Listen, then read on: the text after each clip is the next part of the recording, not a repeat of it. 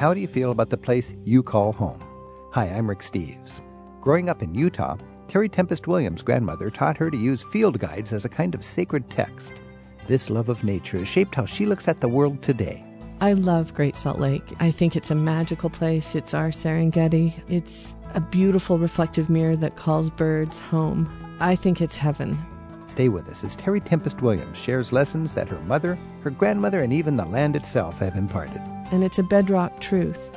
Let us be conservative. Let us be prudent. Let us protect these lands that define us as Americans and protect what protects us. Plus, a tour guide from Italy tells us what it's like to be alone with nature at night in the Sahara Desert. You have to put the sunglasses because even without the moon, there are so many stars. It's so white. There's wisdom from the desert in the hour ahead on Travel with Rick Steves.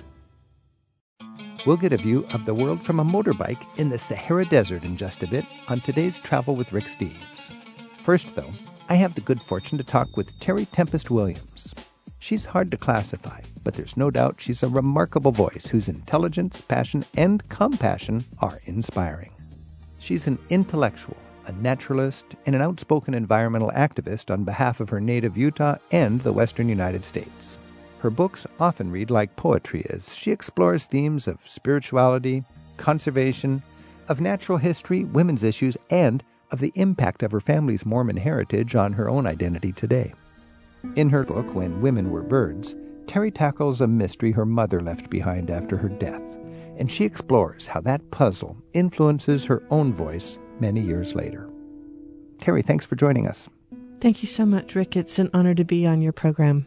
Utah is just a place that just has such drama, and it's so vast and magnificent in so many ways. And your family has been in Utah since Mormon pioneer days, hasn't it? That's right. 5-6 generations. Now, you wrote a book, When Women Were Birds. It's your latest book.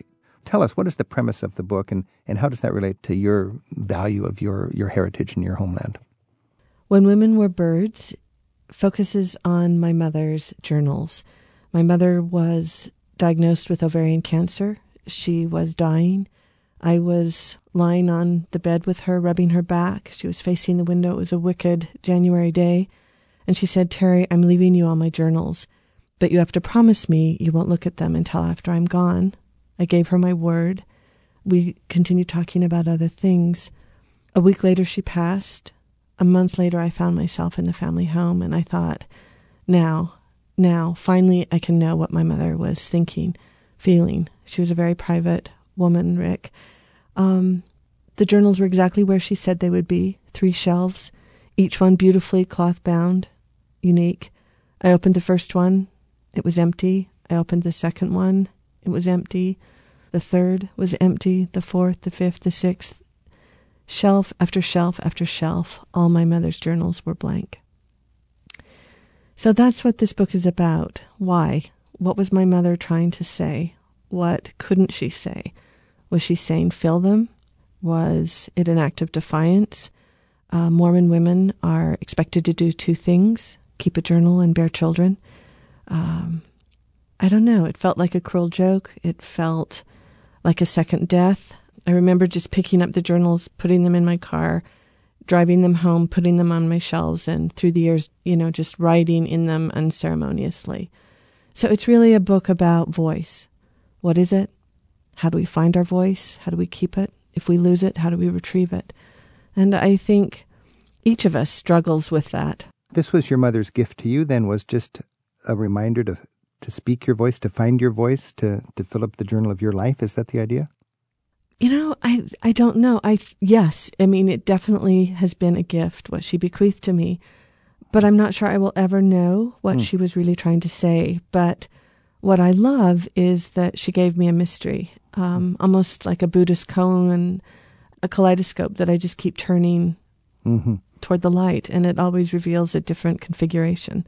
When young people are going to Europe and they want one piece of advice from me, I say, write a journal. Write a journal. You'll treasure it for the rest of your life. Well, I have to tell you, I'm a fan of your packing list. And I love that on that list is a hardbound journal. when you say it will be a treasure that you will keep always, the most important thing. And I believe that. I personally keep journals simultaneously, a notebook, a day book, a more formal journal, field notes, and they are precious. They serve as a sketchbook for me, but none are as precious as my mother's empty journals, and I still have some that I have not written in. Wow. And I think it is, in our culture, in Mormon culture, in Utah, there is a silencing that occurs from the dominant culture. And, I hope that that's changing. But a silencing. What do you mean by that, Terry? Well, I think as a woman, I can only tell you that, I was raised not to speak out, not to rock the boat, make waves. And suddenly, because of the land that I love and the threat that it is under, this beautiful red rock wilderness, I have spoken out with many, many others. And I think there are some people that wish that I hadn't or wouldn't. And I just think if we care about the land, if we care about the open space of democracy, if we care about citizenship, then we do speak out. And my mother spoke out very strongly to her family, but outside she was much more reticent. And I think her empty journals speak to that if she had written the truth of her life, she might have viewed it as a betrayal to those she loved, or perhaps she was trying to protect those she loved, because if she told the truth, it would hurt. Terry Tempest Williams reminds us that beauty is not optional. It's a strategy for survival. We're talking with her today on Travel with Rick Steves about a book she wrote after her mother left behind a mystery following her death. It's called When Women Were Birds, 54 Variations on Voice. Terry's also a scholar at Dartmouth College and has been a writer-in-residence at the Harvard Divinity School, where she's been writing about the spiritual implications of climate change. You'll find links to our earlier conversations with Terry in our radio archives at ricksteves.com/radio. I was fascinated by at the end of your book, you were arrested for demonstrating for the environment, and they frisked you, and they found a pen and a pad of paper. And the person who arrested you said, "What's this?" And you said, "Weapons." Yes, that was in 1987, a long time ago. And in subsequent years, 88, 89, 90, 91, 92, in Utah, and this is part of our atomic history in the West, nuclear bombs were tested above ground in the desert in Nevada from 1952 to 1961. Then they went underground and were repeatedly tested until 1992. We knew the world would not be the same. Few people laughed. A few people cried. Most people were silent. So there were many of us here living in Utah and the American Southwest, along with Native peoples, the Paiute people, the Shivwits people, and people from Kazakhstan who are sisters and brothers of nuclear testing. When I crossed that line at the Nevada test site in the name of civil disobedience, I not only crossed a physical line, but a metaphorical line, a political line. And yes, when I was frisked, pen and pad of paper, weapons, she let me keep them. I remember she discreetly, left them in my boot, put my trouser down, and I was able to take notes. Well, you were speaking out or writing out in interest of what you call the clan of one-breasted women. Yes, 9 women in my family have all had mastectomies, 7 are dead. Half of my family has been diagnosed with cancer from radioactive fallout. It is a story, one story in an anthology of thousands in the state of Utah. And the Atomic Commission, they had a booklet, and you wrote about it. It said, your best action is not to be worried about fallout. And then you talked about silenced, and your mother in this context said, just let it go. And then right. You just realized this is sort of a breakthrough moment, or not a breakthrough moment, but a chance to really step out of that straitjacket and just be honest. I remember one sentence in particular, shaking as I wrote it. Blind obedience in the name of patriotism or religion ultimately takes our lives. And after that sentence, I couldn't go back. Right. But I can tell you, my father, who's still alive, he's 79 years old. Members of my family, my uncle who served in the Utah State Senate. Politics is changing in Utah because the people are changing, because we see our relationship to the land here and what it means to us. But it's not easy, and it takes revolutionary patience. And it takes people who are written off as, what was the word, virtual uninhabitant? Isn't that amazing? That's amazing that the government would call you and all the people that lived in that sort of corner of our beautiful country virtual uninhabitants. Right. The bombs were tested never when the winds were blowing toward Los Angeles, always when they were blowing toward Indian lands and Mormon country, because we are God-fearing people that they perceived that didn't have voices. It was fascinating to read how you remember a flash that you thought was a dream, but it actually, when you looked back on it, did it happen, do I do my arithmetic correctly, when you were 2 years old? That's exactly right, Rick. And, after my mother passed away, I kept having this reoccurring dream, this nightmare, this flash of light in the night in the desert, illuminating buttes and mesas, over and over, this flash of light in the desert.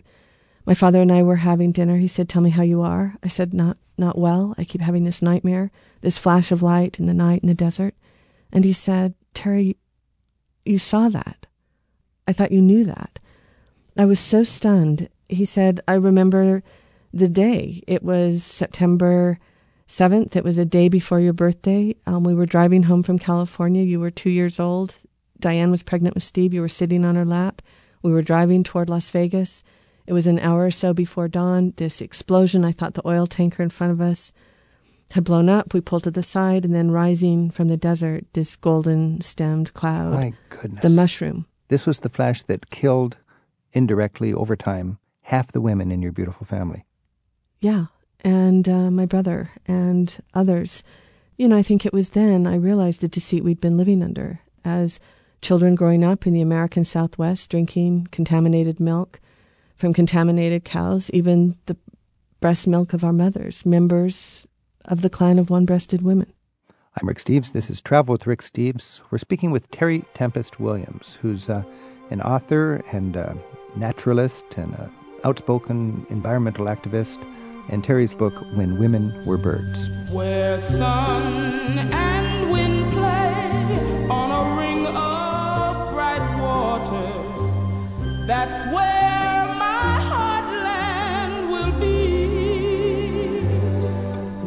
The deer on the hill in the first snow of winter, the gull in the sky winging free. It echoes your laughter to me.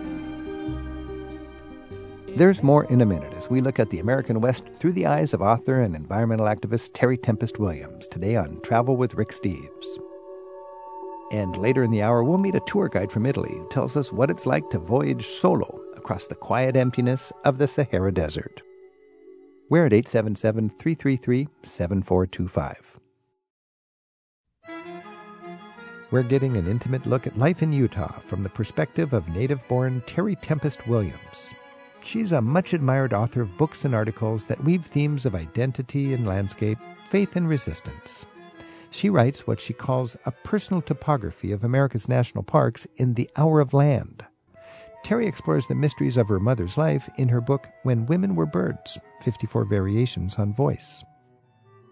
I was recently driving into Salt Lake City and driving by this great Salt Lake, and I just thought, this is just a big salty wasteland, and then I'm coming into Salt Lake City, and then I read your book, and it's just a jungle of all sorts of natural and historic and environmental wonder. Tell us about appreciating Utah, and specifically the Great Salt Lake. Well, I have to tell you, my father would be in agreement with you. He does think it's a floating cesspool. And on summer nights, if the wind blows just right, you can smell sulfur. And there's a lot of brine flies as well as shrimp. I love Great Salt Lake. It's the size of Delaware and Rhode Island. I think it's a magical place. It's our Serengeti. It's a beautiful reflective mirror that calls birds home. Hundreds of species, everything from avocets to black-necked stilts to long-billed curlews. I think it's heaven. And it is a body of water that nobody can drink in the desert. Well, that's interesting. Now, on your anniversary, I love the way you wrote about how you toasted to marriage and to the indomitable spirit of the Great Salt Lake. Why would you mix that together on your anniversary? Great question. Great Salt Lake is a grand paradox. I think marriage is too. Nothing is as it appears. And what I love about Great Salt Lake is it can't be controlled. In the same way that I think marriage is a wild landscape, Great Salt Lake is a wild landscape. I love Great Salt Lake. It holds you. You do float. There's bison out on Antelope Island, and every time I go out there, I see something miraculous. It stretches your eyes. I find it so interesting that you've got this pioneer heritage. You're a member of the Mormon Church. You call yourself a unconventional Mormon, I believe. And then you think about Brigham Young, who would have been, from your clan like the patriarch, and he took his band of faithful followers out there in 1847, stood right there and said, "This is the place." How do you tie your Mormon heritage and your love of nature and your concern for environmental justice and so on all together? I don't think there's any separation. I mean, my ancestors came to Great Salt Lake for religious sovereignty. The Salt Desert was a perfect place. They didn't think they would be persecuted because who else would come live here? They quickly learned that there were many native people that lived here prior. But I think a love of land, a love of place, a love of family tied to a spiritual sensibility of land is deeply rooted in the traditional Mormon values.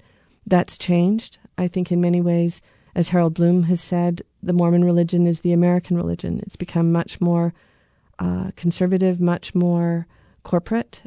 Nevertheless, it is community-based, and I love that about it. They are my people. It's a language I understand. But I think Utah's changing politically because the people in Utah are changing, and I think largely because of the beauty of the land. Most of Utah's landscape is owned by the federal government, either in forests or BLM, Bureau of Land Management. We have 22 million acres of BLM lands. We're asking Congress for 9.2 million acres to be protected as wilderness, as part of America's Red Rock Wilderness Bill. We're hoping that Canyonlands National Park can be expanded to the 1 million acres that Secretary Udall originally advocated for in 1961 under President Kennedy's administration. So the land still dictates and drives us. Is there a struggle? Yes, there is. Right now, I can tell you that our governor, Governor Herbert, would love to see these federal lands be taken out of the government jurisdiction and be sold off to the highest bidder. So you can imagine that there is a contention here among us. There is a lively debate going on. I loved that our governor said, we wouldn't sell off our national parks. So that was a great relief. We have 5 national parks in Utah. It's not a drive-by state. It is a reservoir for our spirit. It brings you to your knees. And you can't take yourself very seriously living in Utah because the land is so grand before us. That is powerful. It's easy to take yourself seriously, but when you get surrounded by the vast immensity and power of nature, it is a beautifully humbling thing, isn't it? It is, and I think that's part of the reason why we're saying, with all of the oil and gas development that is occurring on our public lands, with Utah being the only state in the United States that is now being slated for tar sands development in a land that has very little water, we're in a drought condition, and at a time when we have a nuclear power plant that is slated for development construction on the banks of the Green River, we are saying, let us be conservative, let us be prudent, let us protect these lands that define us as Americans and protect what protects us. And it's a bedrock truth that these red rocks tell time differently. And again, as you suggest, remind us what it means to be human in a very humble way. I'm Rick Steves. This is Travel with Rick Steves. We're speaking with Terry Tempest Williams. And Terry is well known and much loved in literary circles for her books Finding Beauty in a Broken World, Refuge, An Unnatural History of Family and Place. Terry, in your book When Women Were Birds, it's clear birds in your native Utah are near and dear to your heart. What is it about birds that really resonates with you? How are they so close to your soul? And How are they a metaphor for you, for women? I think birds are mediators between earth and spirit. I think birds are the great travelers. You know, when I think about my greatest travel book, Rick, it's Peterson's Field Guide to Western Birds. My grandmother gave me that when I was 5 years old. And I would pore over those color plates, and I would imagine the birds before I saw them. And then going out to Great Salt Lake as a child, I would go, there is the white-faced ibis. There is meadowlark. There's, you know, the wren in the reeds. And I would write down the date that I saw them and the place that I saw them. So in a sense, my field guides have become my travel journals. And later, as a naturalist, I really can see what birds used to be there that you don't see anymore. You used to see rafts of redheads on the Great Salt Lake. You don't anymore because of pesticides, because of loss of habitat. So birds to me mark the moment, and they're certainly tied to my grandmother. And with all of her grandchildren, we all have those field guides that she gave us as children, and they become sacred texts. Now, it's not just birds, because you are also enthusiastic about prairie dogs, of all things. Tell me about your fascination and your love of prairie dogs. Well, I have to tell you that is not matched also by members of my family. They're a pest. They're considered a pest by a lot of people, aren't they? Well, and growing up, you know, I come from a family of brothers, and they would go out on the sage flats with their shotguns and 22s, and they were called pop guts for reasons you can only imagine. Pop guts. But, oh, my goodness. And they were expendable. You know, you talk about the government viewing Utahns as virtual uninhabitants with nuclear testing. Well, prairie dogs are the ultimate uninhabitants, which is so ironic because they're a creature that understands community. Inside a prairie dog community, you can find over 283 different species of animals that are dependent on the prairie dog towns. Everything from rattlesnakes to burrowing owls to deer, antelope, marsh hawks, snowy plovers. Take away the prairie dog, and you take away a varied world. And these prairie dogs have this amazingly sophisticated community, like a town with language and everything. They have burrows that are unbelievable, that stretch miles. I only wish I could see underground to know what that would be like, that world. They have such a sophisticated language system with prairie dog grammar. You know, for example, if you were to walk across a prairie dog town, they would say, blonde man with a red shirt walking through. If you came by the next day carrying a gun, they would say, blonde man red shirt with gun. Blonde man, red shirt with dog. I mean, they are that sophisticated. Wow. So next time you see a prairie dog, you have to stop and listen to their alert calls. Good-looking blonde man with travel guide. Oh, that's really wild. There was one study done by a biologist named Konsalvitovich, and please don't ask me to repeat that again, his last name. And what he found when they drug a European ferret across the town, a new vocabulary word came to be. When they did that 50 miles in another direction, that same word appeared in that prairie dog town. I mean, there's so much we don't know about how animals communicate. And are they still endangered, or are they coming back, or are they just a pest for people who want to keep their golf course without holes in it? Utah prairie dogs are threatened. They would be on the endangered species list, except for it's too political because of the ranching communities and the golf courses. You're exactly right. But there's great organizations like Wild Earth Guardians that are making sure that they're going to still be around for as long as they have been. These are Pleistocene creatures. Our special guest on Travel with Rick Steves this week is Terry Tempest Williams. It's a conversation we first broadcast in 2013 following the release of her book, When Women Were Birds. Terry's also received praise over the years for a number of books she's written about the wisdom that the desert has taught her. Her guide to her favorite American national parks is called The Hour of Land, and it's now available in paperback. Terry's website has more about her books and her work as a citizen activist. It's at coyoteclan.com. Our phone number is 877-333-7425. And Sally's on the line in LaVille, Pennsylvania. Sally, thanks for your call. Thank you, Rick and Terry. I was appreciating Utah, and, you know, I've been to a majority of the national parks in our country, and I cannot think of a more magical place than southern Utah and Canyonlands in particular. I experienced one of the most amazing, looking back, 24-hour periods ever in the southeast quadrant of Canyonlands, known as the Needles District, in an area called Elephant Canyon.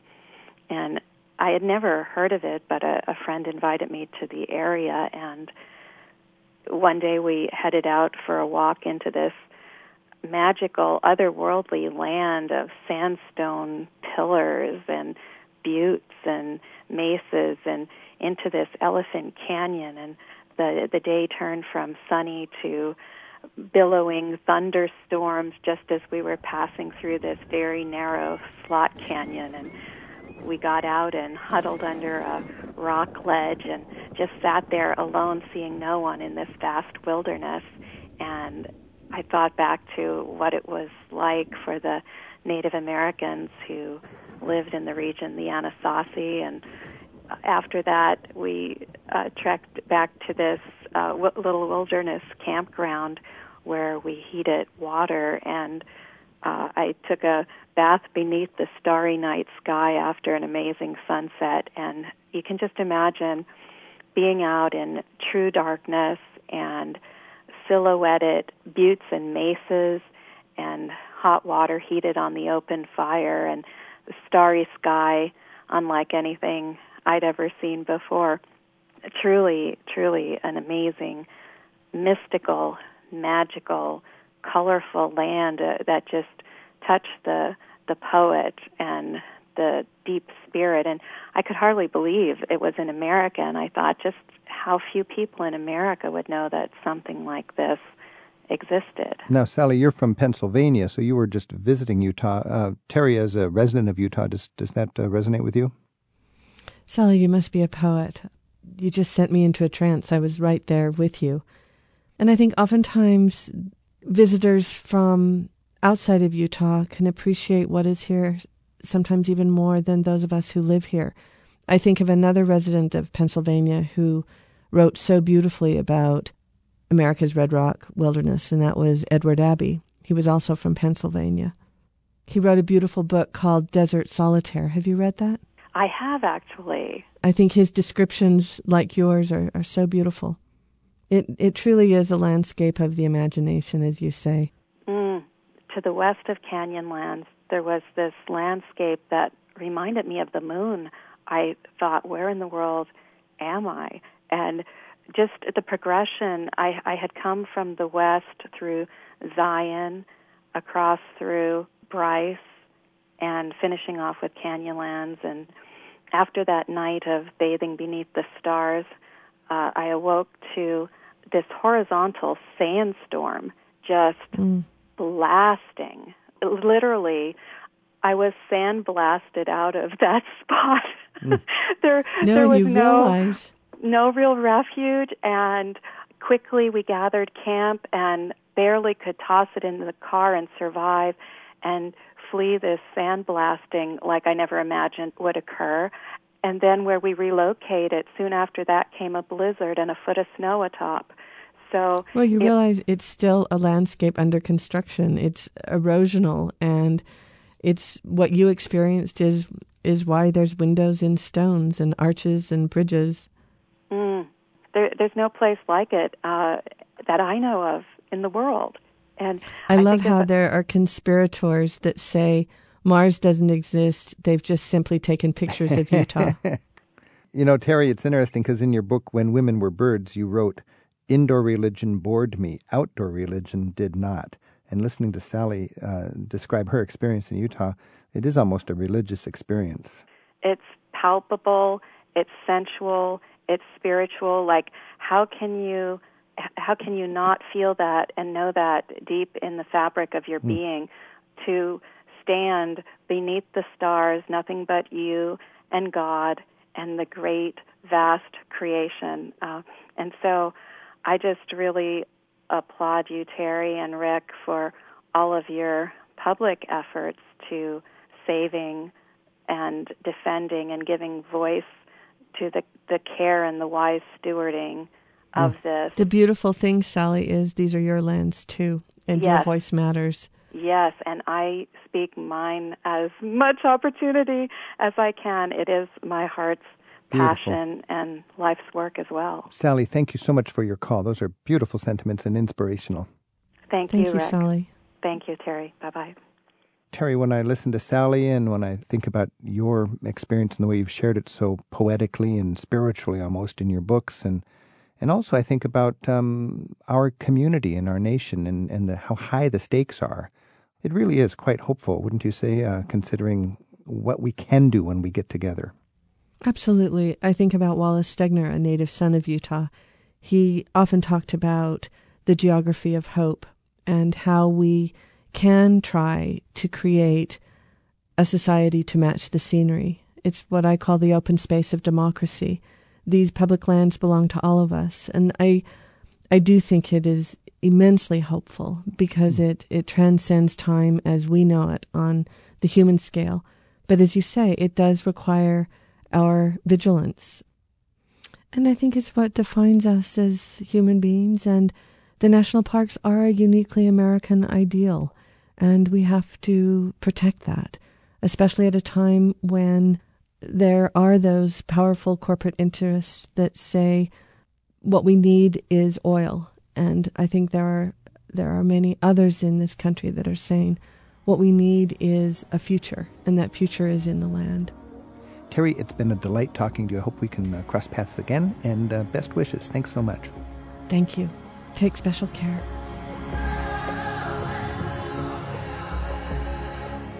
Next up, a tour guide from Italy tells us how he finds a desert refuge in the vast Sahara in North Africa.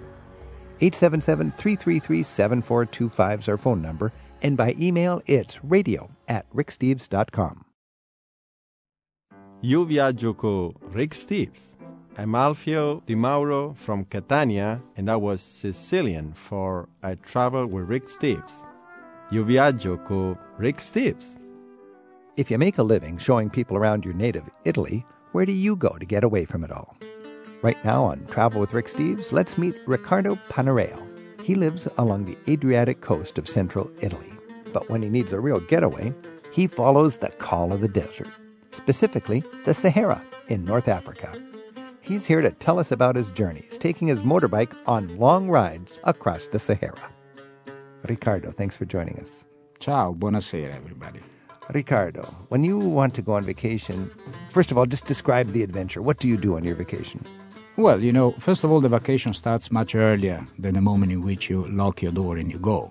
So a trip like that requires preparation, physical, because it's strenuous, requires preparing your vehicle, because your vehicle is your horse. You Americans love horses, and you know how much care you take of your horses every day, talking to the horse, listening to the horse. The motorbike becomes a horse. I know that many of you don't understand me, or maybe they don't believe me, but I talk to my bikes because that's what is returning me home eventually. So preparation, and then is a mixture of adventure, traveling, and I come from Italy where there is such overwhelming architecture and history, human structure, intensity. So I need nature. So the opposite of Italy might be the Sahara. Now, where do you go in the Sahara generally? Well, the Sahara is so huge. So I've been in Tunisia, I've been in Algeria, I crossed it, I went down to Niger, and then used to be called Old Volta one day. Today is Burkina Faso, which is already towards the other end of the Sahara. It's already going towards the Niger River, etc. So on a typical adventure, how many kilometers would you put on your motorbike? It depends. I did different ones. Let's say a crossing of the Sahara, straight line, it will be about close to 3,000 kilometers, more or less. So 1,800 miles on your motorbike. And, your image of the Sahara would be sand dunes and so on. Are the roads paved or what? That's what everybody, including me, before going. When we think about Sahara, we think about sand and sand dunes. There are hundreds of different landscapes. There are huge mountains, rocks. There are sand dunes, of course, but then sand. Sand, there are 200 types of sand. Hard one. Fesh, which is the one that he fell in, he will never get out. Now, my experience in the Sahara is in Morocco, and there's just like vast like a big parking lot almost that goes forever, and it's a hard pan. Yeah. And there's no real road, and if you didn't know where you're going, you could get completely lost. Yeah, well, that's part of the fun, but also if you are not careful, could be cause of big trouble, Yeah. because now it's a little easier because now you can use these GPS and things, Right. although that is a knife very sharp in the sense that if you have a very sharp knife, you can cut a lot of things, but you can cut your finger as well. I mean, if you rely only on this technology, if this technology drops you, then you are, gone. It's like your computer. When your computer gets jammed, we don't know what to do.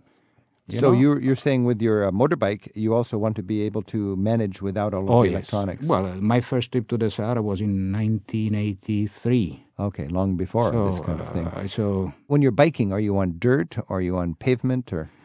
there is everything. There are roads, paved roads up to a certain extent, and then it depends what part of Sahara you want to go. Right. It's like if you go here, if you want to go to a tiny little town, you have a tiny little trail. Okay. Now you wrote that you love riding bikes on dirt. Yes. Why do you like to ride your bike on I dirt? don't know. Ask my wife because she says that probably this is my Peter Pan syndrome. I mean, undeveloped childhood. Because So you're a little boy on your bike when you get going on the dirt. It's your big dirt bike lot. Yeah. When she sees me going out with a dirt motorbike, because I have two of them, one for a normal human being and the other one for the dirt, and she starts saying, "Oh, not again!"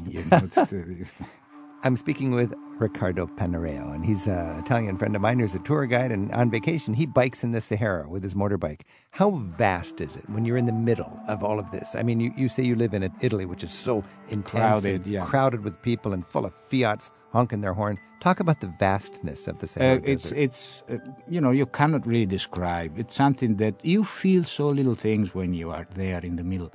And although I come from a country where it's so full of people, but then at the end of the day in the Sahara, when you find another group of people, you go and camp with them, and then you look at these people, you behave different. Those people behave different as they would do when they were at home, because, you really feel human in this huge theater, and you really need somebody help. We have to be together. So when you cross paths with a human being in the middle of the Sahara, it's big. It's a festival. Oh yes, it's a festival. Tell me about that. Who would you meet? What's it like? Well, European people, obviously. Yeah. People have the same craziness. Usually with a motorcycle. Usually. Oh no, usually they are 4-wheel drives. 4-wheel drives. You find also motorbikes, but then every now and then there are little villages there. And you have to be very, very careful when you arrive to the village. We have not to pollute those people. I want to explain that. That's very important, I would imagine. Because I've seen also scenes of people, European, with a motorbike running across a village. I think that's like slapping the face of the people living there. Usually when I arrive to a village, I stop maybe half a mile before. I stop the motorbike. I try to clean myself because I'm dirty with the sand and dust and then I approach on foot the village. I want to talk to the... You walk your bicycle into the village? No, I leave the bicycle out. Oh, you do? And you walk in? Yeah, I walk and then I try to talk to them. And then, I ask permission to be Describe welcomed. for me, Riccardo, a tiny village you would meet in the middle of nowhere in this sea of sand. What is it like? Well, maybe 10 huts, straw huts, using the palm trees. Because usually... these little villages are in the few places where you have a little bit of water. So if you have water, you have palms. Palm trees, it's an everything. Oasis. This would be your classic oasis village. Oh, yes. So you're in the middle of this sea of sand where you would just die if you had no way to get out. And then in the middle, a little oasis, a little bit of water, a couple of palm trees, and 10 huts. So I try to always to keep in mind, I am the guest. I mean, I am the one asking the permission to the people. I'm the one out of the place. Do you know where you're going to sleep and when you're going to sleep? Well, usually, a sleeping bag. I mean, if you go with a motorbike, you don't have much of a choice. I've been sleeping in wrecks or cars, because if you have a problem with the car, most of the times you have just to abandon it. You just abandon it. You jump on somebody else's car, and what can you do? You are maybe 300 miles from the closest garage. What are they going to do? So you catch the next camel out and goodbye. That's it. That's what I always put in my balance. There is the possibility that you drop your bike. Yeah. So you actually sleep in the ruins of a car. Whatever. But very often they offer me, some hospitality. Places. That's, I think, all over the world. The poorer are the people and the more hospitable they are. They share the little thing that they have. And sometimes I feel kind of... really sad because I know that if I sell my motorbike, I can give food to this village for maybe a year. Yeah. And this is something that you feel bad about that. This we do not understand unless we travel in this part of the world. And they will actually put themselves into difficulties by giving you what they can't afford to give you. It's You found the same in the embarrassing. Sahara. That's Embarrassing. what I was trying to explain. I couldn't find the proper word, Right. but it's this one, embarrassing. I mean, the money that I have, the value in my vehicle, etc. And then I see these people so nice. And so poor. So poor, but still so generous. Yeah. I've been eating with them. Of course, forget about plates and forks. You eat everything with the hands from the So same you just eat tray. with them, and do you have concerns about your health, or it's a matter of survival? I think that if you do those trips, you better leave at home these concerns. Otherwise, you go to Lucerne and have a nice...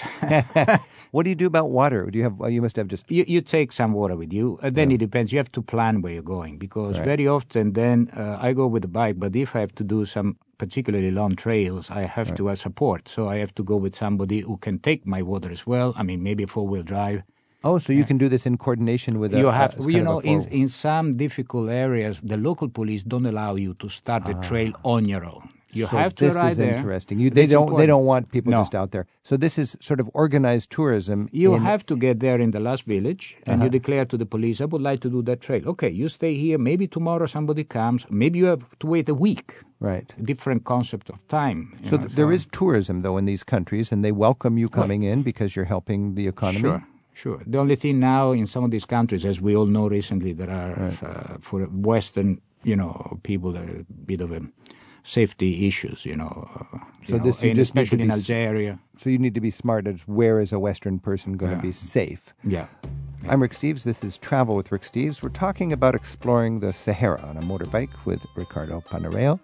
Ricardo, do you sit at a campfire? Do you light a campfire just to be sort of all alone? That's another thing. There is fewer and fewer wood that you find on the way. So, in fact, with a motorbike, you don't have the chance. You have no space. But once I've done with my wife, we stayed there for about 3 months with my wife with a four-wheel drive. And every time we found a tiny little piece of wood dry, put it on the roof. As you drove, you could pick up the wood. Because that's like gold. And if you don't use it, the first village, you give it to the people. Every village wants wood. Because, Sahara is becoming bigger and bigger. For these people, there is more and more difficult every day to find the wood. Every day they have to walk for wood. Farther away because, it's becoming, the desert is becoming more deserted. You gain an empathy for the people who have to live in this... I feel very embarrassed when I'm there because I come from a very lucky part of the world. But still those people give you a sense of great pride. Dignity, absolutely. The fact that if you approach them in the proper way, sometimes, the kids throw stones at me because years ago there was a famous motorbike across the Sahara called the Paris-Dakar, starting in Paris. When they saw me arriving doing more or less the same trails, they thought that I was the same of them. Oh. And since those people just rush across the village and they... I see. So you have the thoughtful way to do it. Park your bike, clean up, and walk into town. You have to be, to be accepted by the people. So you go humble, But that's not only the Sahara, I think everywhere. That's good travel. That's good travel. The fact that you have more money in the pockets doesn't mean that you're better than those, actually, most of the times, You must develop a relationship with the desert itself, a relationship with the Sahara. What is your relationship with the desert as you're traveling there? Well, the desert owns me. I mean, in the sense that the first time you go to the Sahara, you just go for fun, adventure, and then once you're there, then you can't stay without it. It's difficult to say. It becomes a part of you, huh? There are books, there are beautiful movies, made just to describe this kind of illness that might take you if you've been there the first time. You're just in love for it. There are no words. This is Travel with Rick Steves. Our phone number is 877-333-7425. And Jeff's on the phone from Brownsburg, Indiana. Jeff, thanks for your call. Hi, how are you? It's been fascinating to listen. I've only been to the Sahara twice. The second time I camped in southern Algeria with the Tuaregs for about 15 days. Where? We landed down in Tamarasat and eventually slowly made our way over to Janet. Janet, what a beautiful place. Yeah, it is. It really is. But we just slowly took it, and it just was fascinating. We had a Land Cruiser that had 200 1,000 plus kilometers on it. Well, that's a brand new for that area. It was. But by the end of the 15 days, there wasn't a piece of chrome left on it. It's very brutal out there. It is. I admire your Jeff, adventurous spirit there. It sounds like Ricardo did it in the wild and aggressive and adventurous way on a motorbike, and you did it in a more comfortable way on a. Absolutely. Now tell us about for the novice. Let's say I just wanted to spend 10 days down in the Sahara. You're in a 4-wheel vehicle with 6 or 8 tourists, like in a safari or something like that, or no. Actually, like? There were 2 of us who a friend of mine who went to Afghanistan with me a couple of years before that, and it's a little touchy when you're trying to contract out with someone overseas, as you all both know. But we found someone who felt comfortable with, a family that ran a tourism agency out of Janet, and 2 of us flew into Algeria, and then I spent a couple of days up on the coast, and then flew down to Tamarasset, and joined. There were 3 in a Land Cruiser, and I'll tell you that 5 people in a Land Cruiser in the desert, even in winter, is hot, and plenty of people in there. In the day. Do you get up early so you can have a few hours of relative cool and take a siesta in the middle of the heat, Ricardo? It depends which vehicle. I mean, it depends how you are visiting Sahara. You can visit on foot. You can go with an organized group. You can go with a 4-wheel drive. If you go with a motorbike, you got to be very careful because, the motorbike is less stable than a 4-wheel drive. So it's dangerous with a motorbike. You've got to be careful. So you have to start very early in the morning because till about 10 o'clock it's still cold because you are saying it's hot. I mean, I don't know, Jeff, what time of the year it went, but if you go in the winter, till 10 o'clock it's freezing cold there. Then within an hour, you're in the heat. In the winter, there's a huge difference in the temperature. Yes, then. absolutely. Yeah. It can go below 0 Celsius in the winter, no joke. So freezing, and then all of a sudden up where you need the sunscreen. So if you want to use sand where still it's rather compact, you have to do in the morning because it's still cold. Because then after 10, 11 o'clock, the heat will make the sand softer, which means more difficult to negotiate. And then there is another thing, the sun. The sun, when it's just above you, will give you no shades where you're driving. So you cannot really see the color of the sand, and it's all the same color. So but it's not the same sand, and then you might end up in the wrong patch. High noon, it's more dangerous because the you don't have the shadow. No shade, no shadows anywhere, and then that's the. But even with a 4-wheel drive, I mean, you don't fall with a 4-wheel drive, but you get bogged.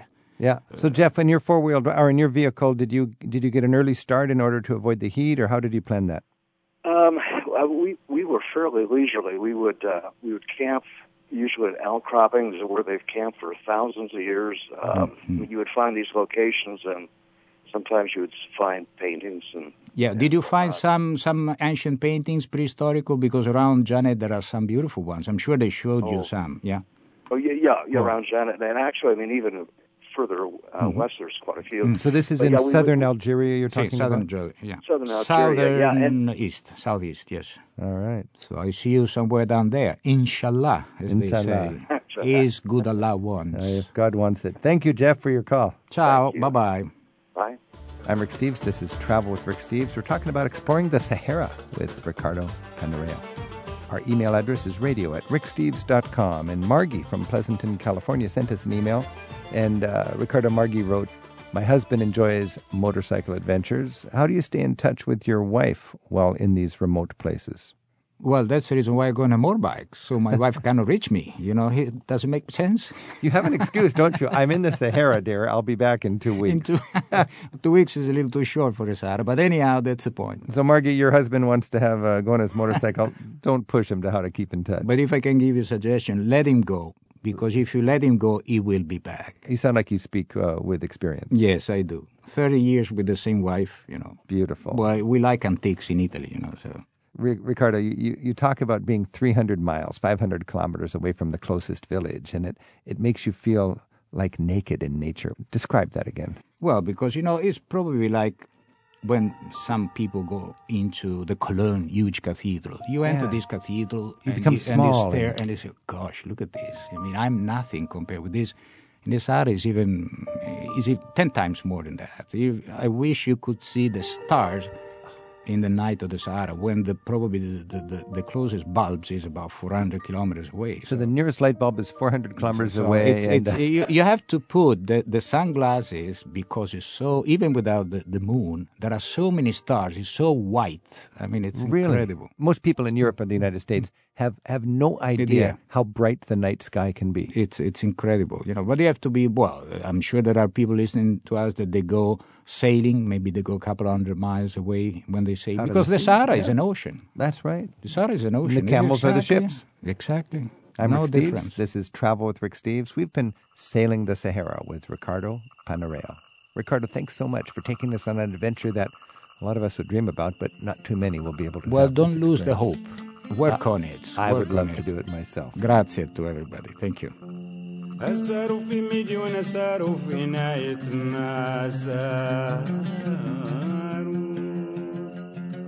Travel with Rick Steves is produced at Rick Steves Europe in Edmonds, Washington by Tim Tatton and Isaac Kaplan-Woolner. We get website support from Andrew Wakeling, promotion support from Sheila Gerzoff, and our theme music is by Jerry Frank. Thanks to our colleagues at KUER in Salt Lake City for studio help this week. You'll find guest information, program extras, and you can listen again on demand. Check in each week at ricksteves.com/radio. Each year, Rick Steves tour guides take thousands of free-spirited travelers on escorted tours through Europe, one small group at a time. This year, you can choose from more than 40 different vacations in Europe's best destinations, from Ireland to Greece and practically everywhere in between. Begin your next trip at ricksteves.com.